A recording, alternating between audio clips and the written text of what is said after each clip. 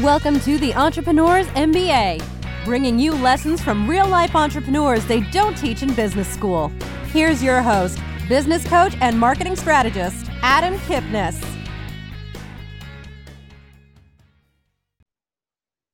Most people think that growth is what kills businesses, or lack of growth is what kills businesses. They're not making enough sales. But if you look deep, if you study businesses enough, more businesses break because of too much growth rather than not enough. It's an odd concept.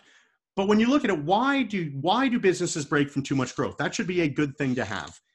And as I've studied it, and we'll talk a little bit about today, it's because they can't handle the growth. Kind of a little Jack Nicholson from A Few Good Men.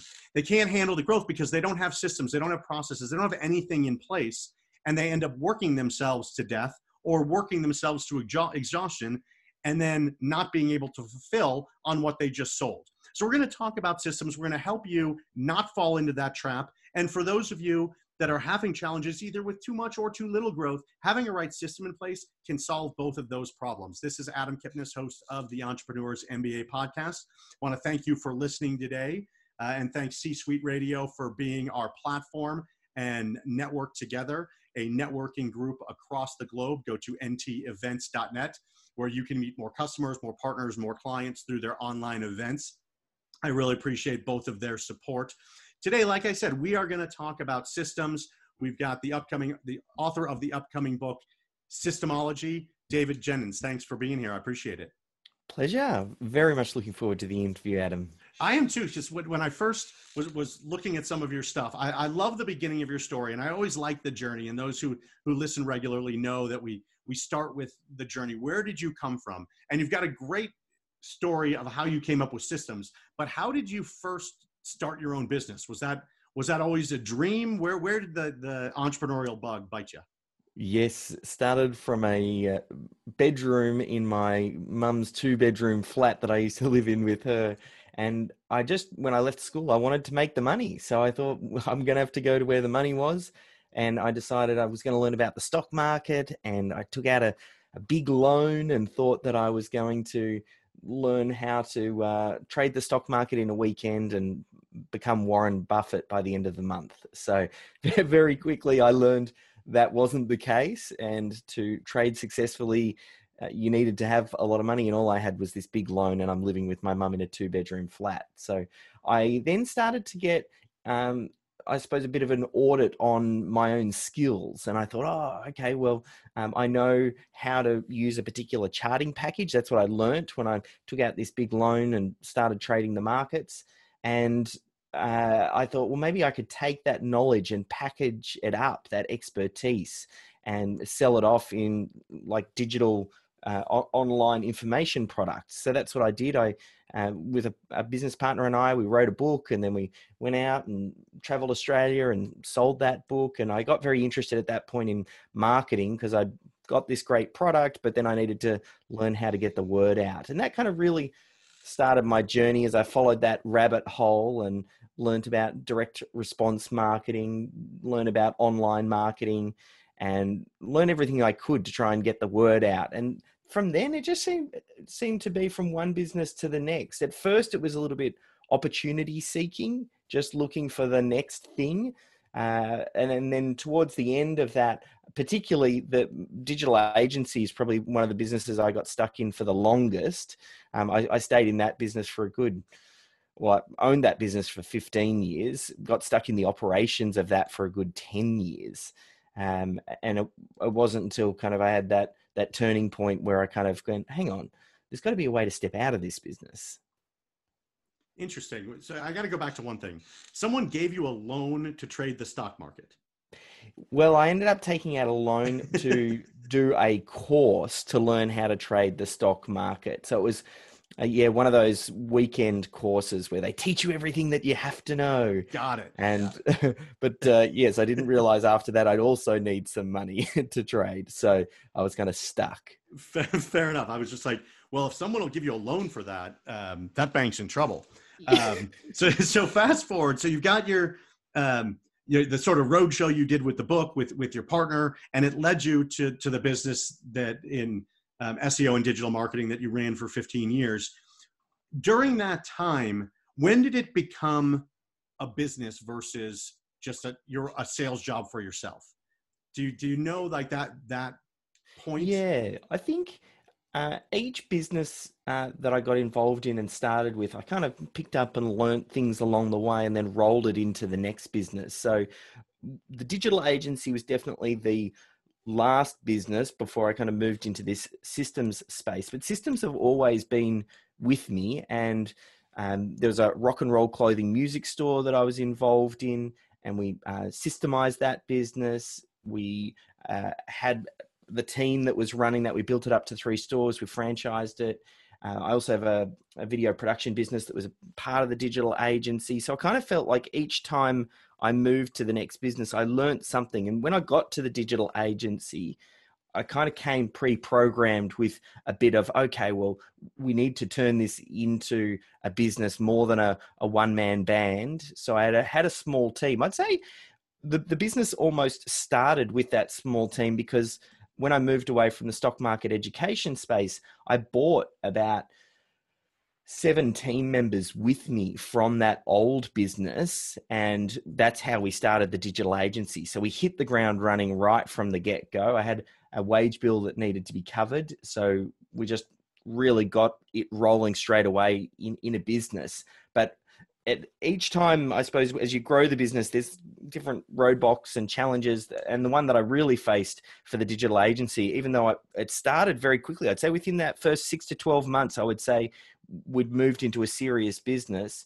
But then I just became the bottleneck. I got stuck. I was working too many hours. Everything was coming through me. All the marketing I had created. So when clients would watch videos on YouTube or read articles or listen to interviews, they'd come back to the website looking for me and wanting me to answer the questions. And then even when they'd start work, I was the one that would sell them, because I was the first one they wanted to chat with. So then they bonded to me, and then they felt like, oh yeah, well, I've just got Dave's email. So anytime I've got a question, I'm just going to email Dave. And then clients became dependent, staff became dependent, different problems would pop up in the business. And I was the guy who knew how to do the digital marketing and the marketing. So any problem that needed to be solved, oh, it's okay, Dave will solve that problem. So I trained my staff to start coming to me. And then that's really what ended up trapping me in the business. I feel like I just became the center cog in this machine that I'd built around myself.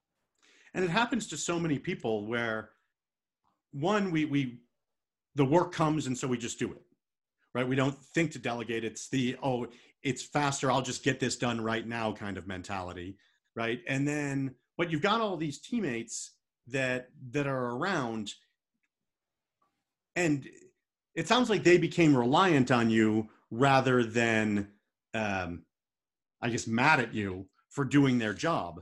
How did that, right? It could have gone either way, or maybe it went both ways where you're just stepping on everyone's toes. Were you sort of the dictatorial boss that people were scared of, or was it just? It wasn't so much dictatorial. I love to be loved. Like, I like to be liked by the team and created that environment. So anytime someone had a problem, I felt good about solving the problem for them. I thought, hey, I'm being helpful by giving them the answer.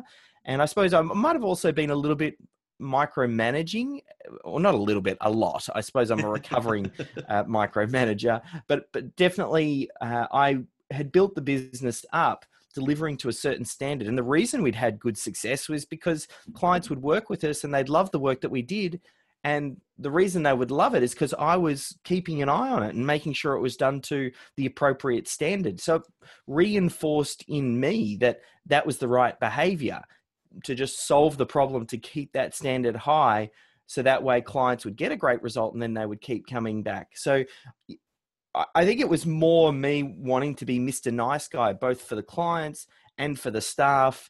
And that, I think, was probably the biggest thing. It wasn't until I brought someone else in. I used to think I was a great manager until I brought a great manager in that actually started to be the yin to my yang. And that was part of the journey for me stepping out, finding my CEO who she took over from me. But when I saw the way that she managed the staff, she was able to put this positive pressure on them. She didn't have a need to be liked. She she kind of broke them out of that trained helplessness that I put them in by empowering them and making them responsible for the results. And then that taught me an incredible lot, seeing, oh, wow, it doesn't always have to be me. And I'd picked up all of these excuses in my brain as well, thinking that this business was different.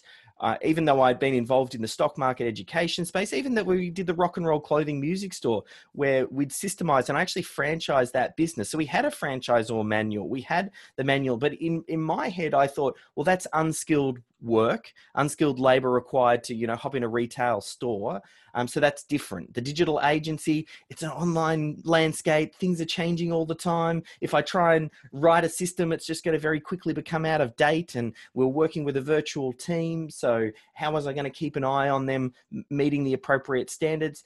And I thought that I was going to have to be the one that created all the systems. So I had all of these reasons where I thought, well, even though I know business systems were key, it wasn't going to work for me for a variety of reasons. And that was the biggest problem, is I just thought, oh, I'm different. This business is different. The online landscape, I work in a creative digital agency. I don't want to put systems in place that remove creativity and then get these robots working in the business that don't think because they're just following a process. And all of that was just baggage. And it wasn't until I retested it that I went, hang on, this isn't true. I don't even know how I came to these conclusions.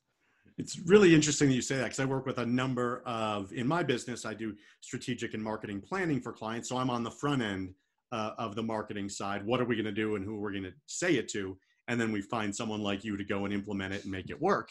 And many of them are service-based businesses, people who have an innate knowledge or talent, and that's become their business.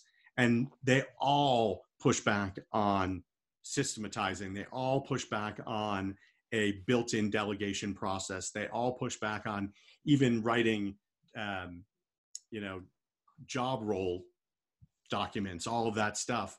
And so it's interesting you said that, because so many people probably listening are like, yeah, you can't systematize what I do because I don't know what the next client's going to be.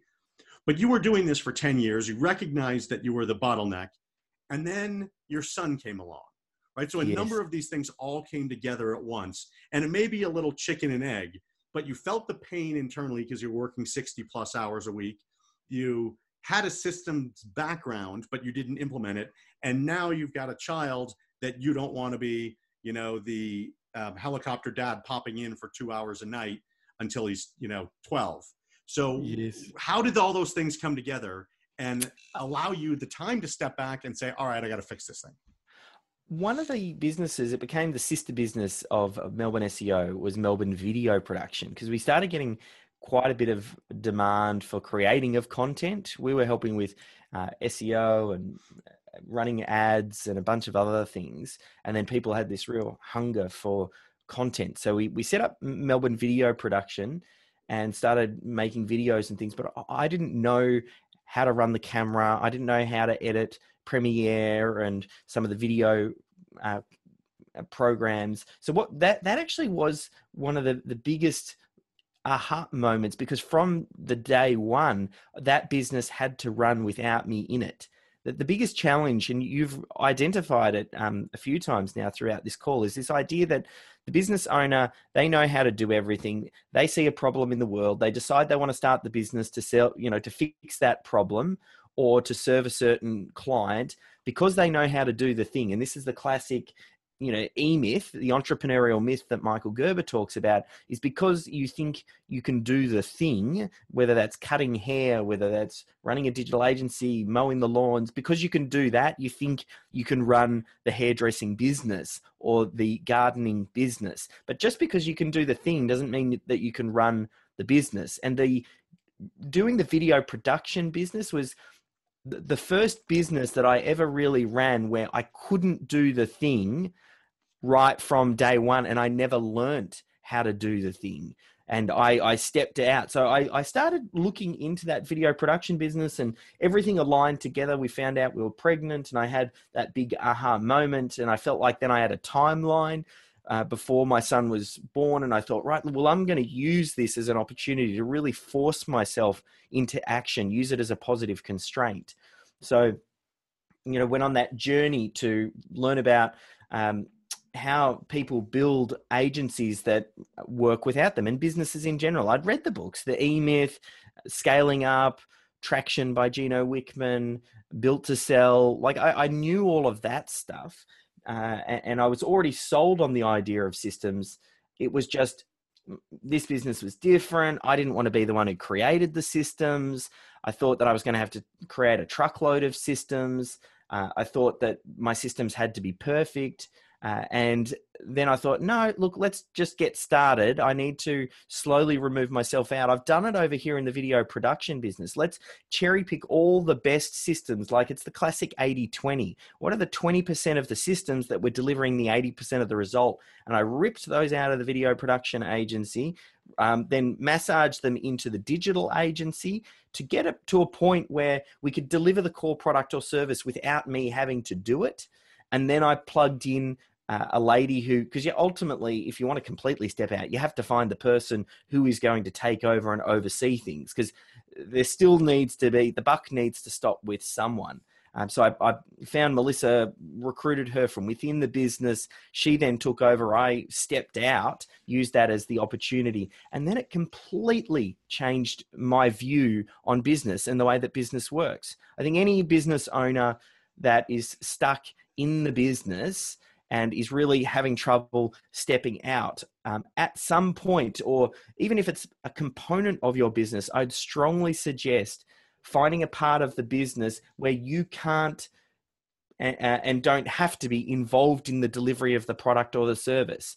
That's one of the biggest secrets, is getting away from the delivery of the product or service. You do that, no matter how small it is, it sets off a chain reaction. And then you start to think, well, how can this work without me? Not all the excuses why it can't. I'm telling you now, the person listening to this, your business can run without you. And if you have any voice that pops into your head that says otherwise, I'm going to suggest that you question that. And even to the point where I say, if it can't, and it's so dependent on you, your business is broken. If your business is dependent on you, or any particular team member for that matter, the business is broken and it needs to be re-engineered. And that's really what Systemology, that kind of set off that chain reaction. I took some time off. We had the kids, I had another kid, and the business just sort of continued to work. I was very minimally involved, just sort of checking in with Melissa once a month and looking over numbers and readjusting strategy and things. And that's what gave me the space to think about, well, what am I going to do next? And that's what business owners need, space. And systems create space. And then space allows you to think about what you really want to do. It enables you to spot the opportunities and then go after the things that are really going to make the big impact, rather than just being caught up in the day-to-day operations and not able to take advantage of any opportunities because you're just too busy and you're stuck in it. And that's the dream that so many business owners have, is they're working every day, but they never actually do the things in order to get there. We're talking with David Jennings on the Entrepreneurs MBA podcast. And David has his book's coming out. Depending on when you're listening to it, may already be out. It's Systemology, systemology.com/book. You can get a copy of the book.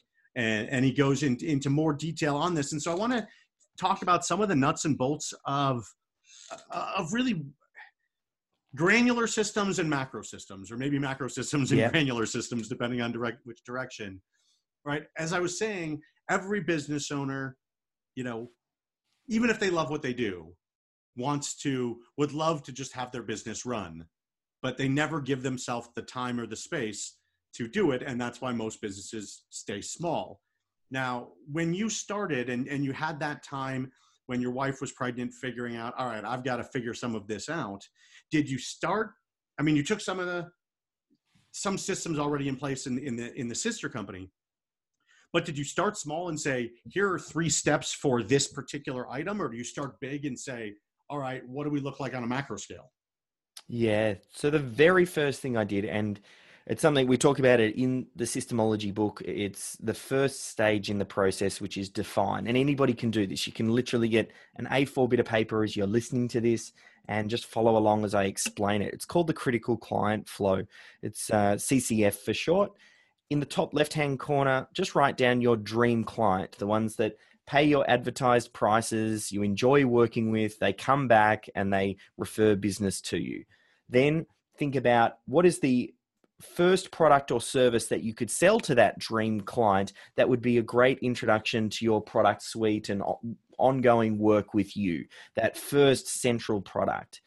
And then once you've identified those two, the dream client and that central product or service, then you create a linear journey that both the customer and also the business goes through to deliver that product. So it's just on this A4 bit of paper. So we're just talking about very high level. And we start off thinking about attention. How do people become aware of your business? Just do a few boxes across the top. Just think about what it is that you're already doing at the moment, not what you would like to be doing. What are you currently doing at the moment? Is it SEO? Is it AdWords? Is it speaking on podcasts? Is it running ads in the newspaper? Whatever it is, think about the ways that you get attention. Then moving down the page, next, how do you respond to an inquiry when it comes in? Is it through the website? Is it via the phone or email? But what do you actually do when that inquiry comes through? Then next one down, what is your sales process like? Do you have an opportunity where you qualify them? Do you get on a Zoom call with them and ask them questions? Then what happens next? Do you create a proposal, and how do you follow up? Just keep working down the page. Each box is one of these different stages.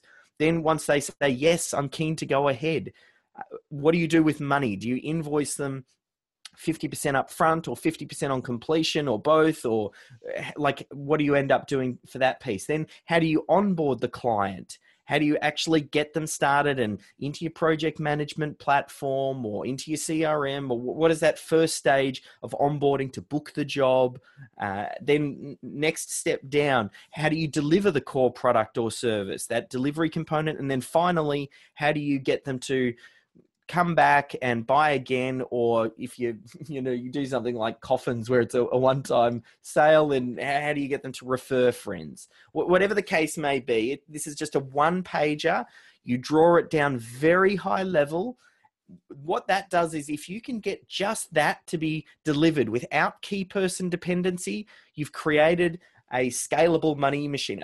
Your business can start to work with you without you if you can get that systemized. So it's a great 80-20 exercise to identify the 20% that really focuses on delivering that core product or service through to the right person. And that's the first step. So I suppose that's quite high level. That just at least also explains, almost like on the back of a napkin, for lack of a better analogy, what it is that you do, to the point where you can sit down with your staff and say, here's what we do, and here's the piece that you do in this picture. And then you kind of keep moving down. Step number 2 in Systemology is figuring out, well, who on the team has the knowledge? Ideally, you want to get the business owner out of the process. If someone is already doing something, let them create the system or the process. Don't leave it to the business owner. The business owner is busy enough as it is. They don't need another to-do list item. Think about who on the team can do it. And then the next step is extract. Figure out how to make the job easy. Everybody's busy. Most of your team members don't even like systems and processes. Chances are you don't even like documenting systems and processes. So think about it as a 2-person job. There is the person who knows how to do it, the knowledgeable worker, and then get a separate person who does the documentation, who then works alongside. You record the knowledgeable worker, and then the documenter watches the video and then pulls out the steps. And then that is your framework, and keep it very high level to start with. Just key bullet points and a video is enough for version 1. Just think minimum viable product here. And that's kind of like, as you start to get on the journey, we solved a few of the problems, hopefully, with that little sequence. Yeah, definitely. And it sounds like that gets you on your way. So now I want to turn it a little bit, because you went on and you left your business or sold your business and you started, now you're in the system space and you've got your book and you're building another business around that. And since you've got a systems background, you probably had a feel for it, but there's a lot of people listening who are new to their business or are starting new businesses. And they don't have the visibility necessarily of everything you just said. They might have an idea of what they want, but they don't have a track record of who's their ideal client and how do they charge and do all the stuff. They're formulating that. But they want to start right? They want to build their business in a way that they don't have to come back 5 or 10 years later and clean it all up.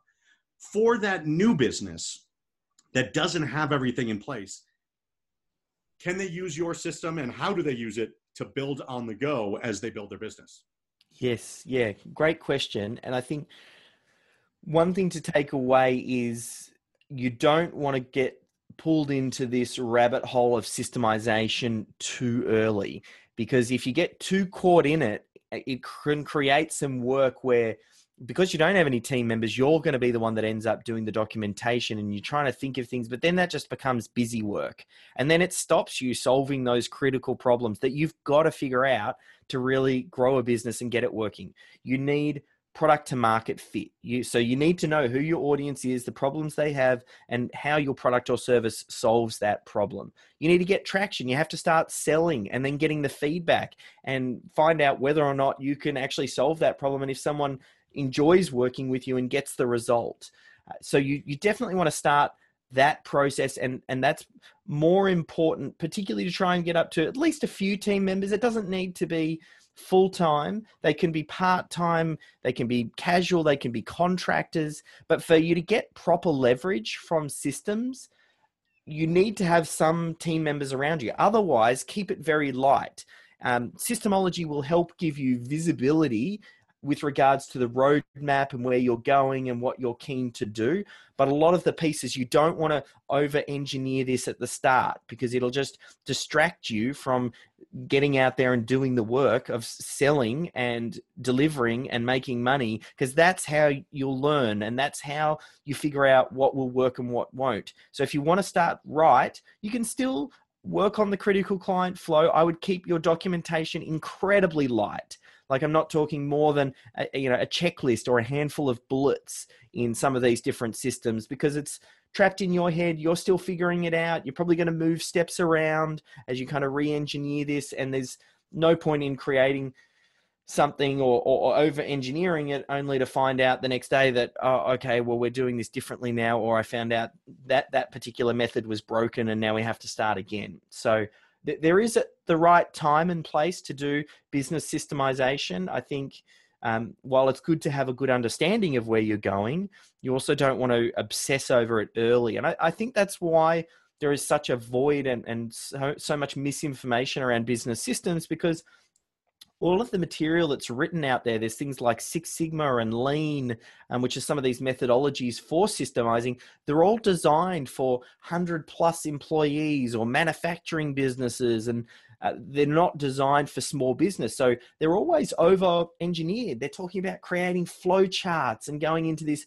minute detail and explaining everything down to, the micro level. But for small business, you just don't have that space and margin for error and wiggle room to be able to put that sort of work into the business. You're operating more leanly. You have to think, what is minimum viable product? And then you want to iterate and build over time, rather than just trying to jump straight to the end. I see this all the time. People hear about McDonald's and they think, oh yes, I want to systemize like McDonald's.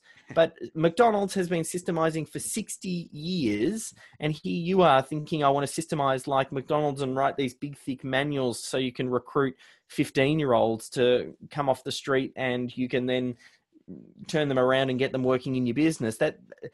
That took them 60 years to get there. You need to think about, where did McDonald's start 60 years ago, and start systemizing your business there, not where McDonald's is today. So you have to start very basic. That's perfect. David, and you can get his book at systemology.com/book. David, thank you so much for being here. Thanks for the time. I think there's so much that we all could learn just from what you gave us, and can't wait to see the book when it comes out. Perfect. Thank you so much for having me. There's a couple of preview chapters and things like that on the site as well. And I've got a podcast where we interview people and just get them to share systems and processes and get it documented. So there's a lot of resources to just get you started. I think that's the biggest thing I've found with business. Most problems have already been solved by other business owners. You just want to go out and seek those problems and deploy them in your business. It's a much quicker way. That's why I love the work that Adam's doing and what he does with, that's why you go to a business coach. They've seen these problems before. They've seen them in numerous businesses. Your business isn't as unique as you might think it is. And with the right advice, someone can move you 10x, 100x the speed at which you could currently go just by a few key insights. I love it. And if as David said earlier, if your business is broken, come to Adam. If your business is rolling and you need to systematize so you can step out of it, that's where David and his team come in. So thank you, David. I appreciate it. And thank you, everyone, for listening to today's episode. You've been listening to the Entrepreneur's MBA. Download Adam's free book, How to Make More Money in Your Business, at www.freebookfromadam.com. This podcast is a part of the C-Suite Radio Network.